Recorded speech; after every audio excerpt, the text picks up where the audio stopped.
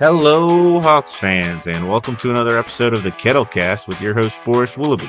On this episode of the cast, we're talking about the Hawks 108 to 117 loss to Brooklyn Nets. DeAndre Hunter explodes for his first huge performance of the season, but Kevin Durant has his own explosion at the end of the third quarter, and the Nets are able to ride that to a victory in Brooklyn. Without further ado, let's get into it.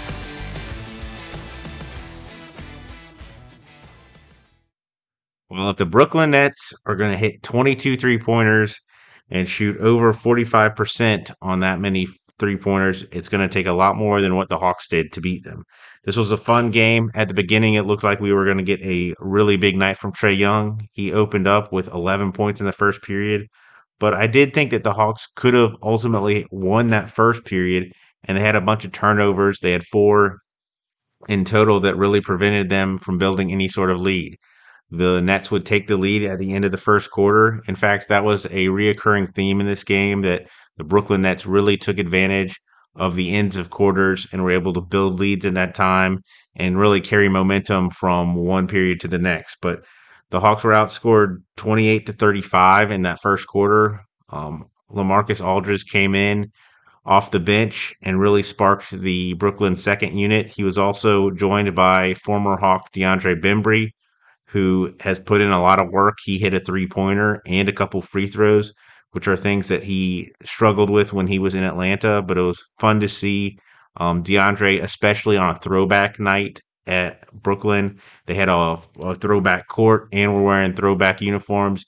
And DeAndre Bembry is sort of a throwback player. So to see his 95 on that jersey and see his game and as much as it's progressed, but unfortunately, he was part of the run that helped push the lead for the Nets from being down six. The Hawks had built a 6 point lead to being down. The Hawks found themselves down seven at the end of the first quarter. The Hawks would come back, and I thought that the second unit did a little bit of a good job of getting back into this game, but ultimately the Hawks would outscore the Nets 31 to 26 in the second quarter. They would have gone into halftime with a lead, but James Harden, who had a pretty terrible first half, hit his first three-pointer, which pushed the Brooklyn lead to two, where they led 61 to 59 at halftime. And so you had to feel good as a Hawks fan going in that they'd really played the Nets to a standstill. A 2 point deficit is nothing in the NBA. And in fact, Kevin Herter and DeAndre Hunter had both started to have really good nights. DeAndre Hunter, in particular, would finish with a huge night. He played 33 minutes, finished with 26 points on 10 of 11 shooting. He was 6 of 6 from the 3 point line. All of his teammates were finding him, whether it was in the corner or the top of the key. And you could tell that DeAndre Hunter was just really feeling it. He was talking to Kevin Durant, kind of talking to all the Nets players. He was also getting into it a little bit with Joe Harris, who is a player. Both of those guys went to UVA, and so I think it was fun for them to go back and forth. And Joe Harris would have a very good game as well, especially shooting the three ball. But DeAndre Hunter would finish with those 26 points, two rebounds, one of them offensive. He didn't have any assists, and I think both he and Cam Reddish have been very aggressive on playing defense and if they're getting the ball going to the basket. One example of this was DeAndre had a massive dunk where he had Blake Griffin switched out on him. He took his time and set Blake Griffin up and then went right down the middle of the court, down the lane, and threw down a massive dunk on Blake Griffin. And the commentator, I thought, did a nice job of saying DeAndre Hunter, Blake Griffin to Blake Griffin. But at the same time, DeAndre Hunter had zero assists and four turnovers. And the turnovers for the Hawks were really killer. Again, I think if they had played a clean first quarter, they leave that quarter up six or up four. But they find themselves down seven at the end of the first quarter. And Hunter was part of that. He stepped out of bounds on one. He dribbled off his foot for another one. So that's one area you'd like to see it clean up. He did have one block. He had a block of KD in the mid range, which is a shot that is almost seems impossible that it can be defended. And DeAndre Jordan was right there. But DeAndre Hunter was right there and was able to get his hand on it and block it. And it's great to see DeAndre Hunter playing good basketball and to see him so effusive and really have a smile on his face and just playing so well. But the Hawks would, this game would be tied at 75 in the third quarter with about 4.5 minutes to go. And then Kevin Durant just exploded. He was hitting 3 pointers. He was getting to the mid range. There's just not a lot you can do as a team aside from maybe quadruple teaming him uh, to stop Kevin Durant from putting the ball in the basket. And he would finish the third quarter making a 3 pointer as Cam Reddish was literally all up in his jersey. And that 3 pointer pushed a third quarter to that the Nets outscored the Hawks 34-20. And that 14-point difference that would push their lead to 16 going into the fourth quarter. And the Hawks did a really nice job of immediately kind of cutting that lead back down to 10. And in kind of any time that it felt like this lead was gonna get to 20 points and maybe balloon, the Hawks didn't let that happen. Kevin Herter again had a really strong game, and the Hawks seemed to have a 3 pointer that again kept them right around a 10-point deficit, but they could never really break through. And Patty Mills, Joe Harris again, and James Harden, who got going in the second half, all really held the Hawks at bay. And I never thought that the Hawks offense really got in rhythm. The Hawks would only score over 30 points in one quarter. That second quarter, that was really the only quarter they um, made their move. They did outscore the Nets 29-22 in the fourth quarter and were able to make things a little bit more respectable. But at the end of the game, the Nets were really just trying to run the clock out, and the Hawks were getting better shots. But there's no shame in going up in Brooklyn and losing, but to have an effort where Joe Harris had multiple open looks. There was something going on in the defense where Trae Young was just leaving his man, who was Joe Harris, to go help with another defender. And Joe Harris is one of the best 3 point shooters in the league. Um, Joe would finish 6 of 10, 6 of 8 from his 3 point line for 18 points. He had 6 rebounds and one block. You can't let Joe get eight shots up. One quote this performance reminds me of is when the Hawks were playing against the Celtics, and the Hawks had Kyle Korver on the team, and Brad Stevens was asked about Kyle Korver, and he's like, "You got to treat this guy as somebody who can go off for 30, because if you let him get enough shots up, he's going to do that." And with Joe Harris, Harden, and Kevin Durant, those are all guys that can do that. And Joe in particular, he's going to get most of his shots as spot up 3 pointers. And I thought the Hawks leaving him was something that just can't happen going forward. Uh, Harden would finish the game 5 of 14, 5 of 11 on his 3 pointers. Just had one free throw attempt, but he finished with 16 points and 11 assists early. That first half was bad for him shooting, but he had 8 assists, it seemed like, pretty much in the first quarter. And that was how he was able to keep the Nets in it, and how he was able to keep his minutes afloat while he was out on the court. Kevin Durant, 13 of 20 for 32 points, just 2 of 6 on his 3 pointers, just 4 of 6 on his free throws. But that end of the third quarter flurry really stung the Hawks and was able to really provide a cushion for this Nets team and allow them to come out with a win. After the game, he was asked about, what did he do? What did he think about the offensive performance? And KD just really wanted to talk about the defensive performance and the way that the Nets were able to really frustrate the Hawks. Looking at the two team statistics, the Hawks didn't shoot the ball terribly. They shot 41 of 94 from the field, just over 43% from the field. They shot 13 of 35 from 3 point land, 38%, very respectable. But then when you compare that to 22 of 48, the Nets shot 22 of 48. Over half of the shots that the Nets shot were 3 pointers. That is good for just under 46% from 3 point land. The ball was moving for the Nets. They'd finish the game with 34 assists.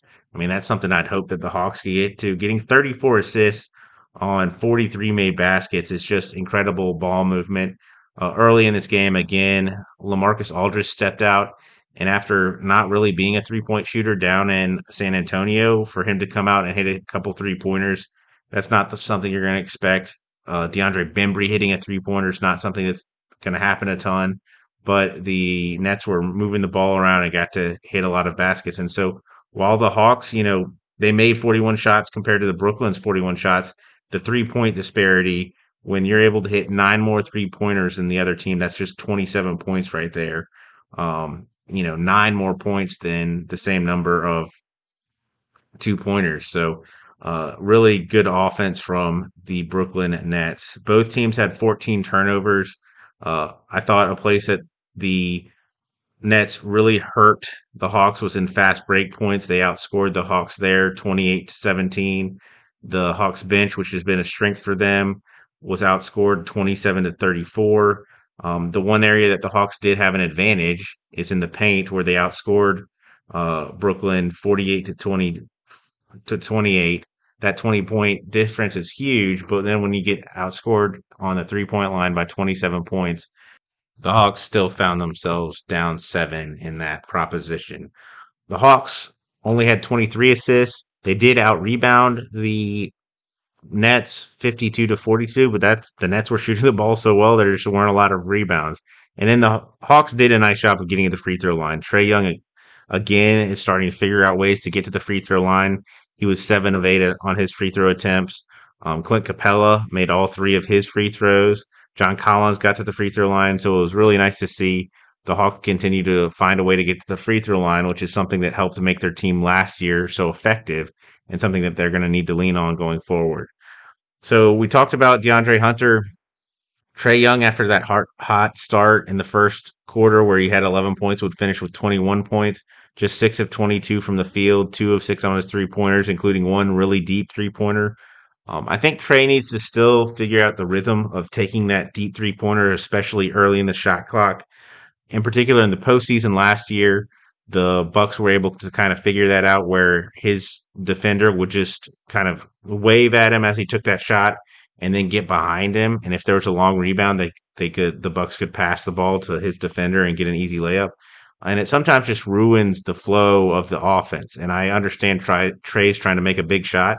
Early in this game, he hit a deep one that does swing some momentum. But when it gets to crunch time, when the Hawks are down 10, taking that early shot can feel like a 6-point swing or something like that. So, just 2 of 6 on his 3-pointers.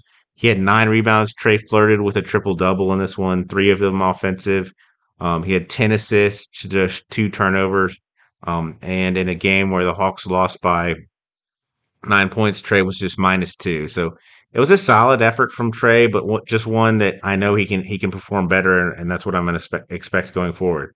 John Collins continued to get a couple assists. He had some really nice passes to Clint Capella. Capella finished one of them in a spectacular fashion where he got one hand on the ball but wasn't able to pull it in, kind of passed it to his other hand and finished it that way. But JC would finish 5 of 14 from the field for 13 points, just 1 of 5 on his 3-pointers. He did have 12 boards and 2 assists and 2 blocks. Bogdan Bogdanovic, just 3 of 10 from the field, would finish with 8 points. He made his only free throw, had 4 rebounds, 1 assist, but he did have 3 steals.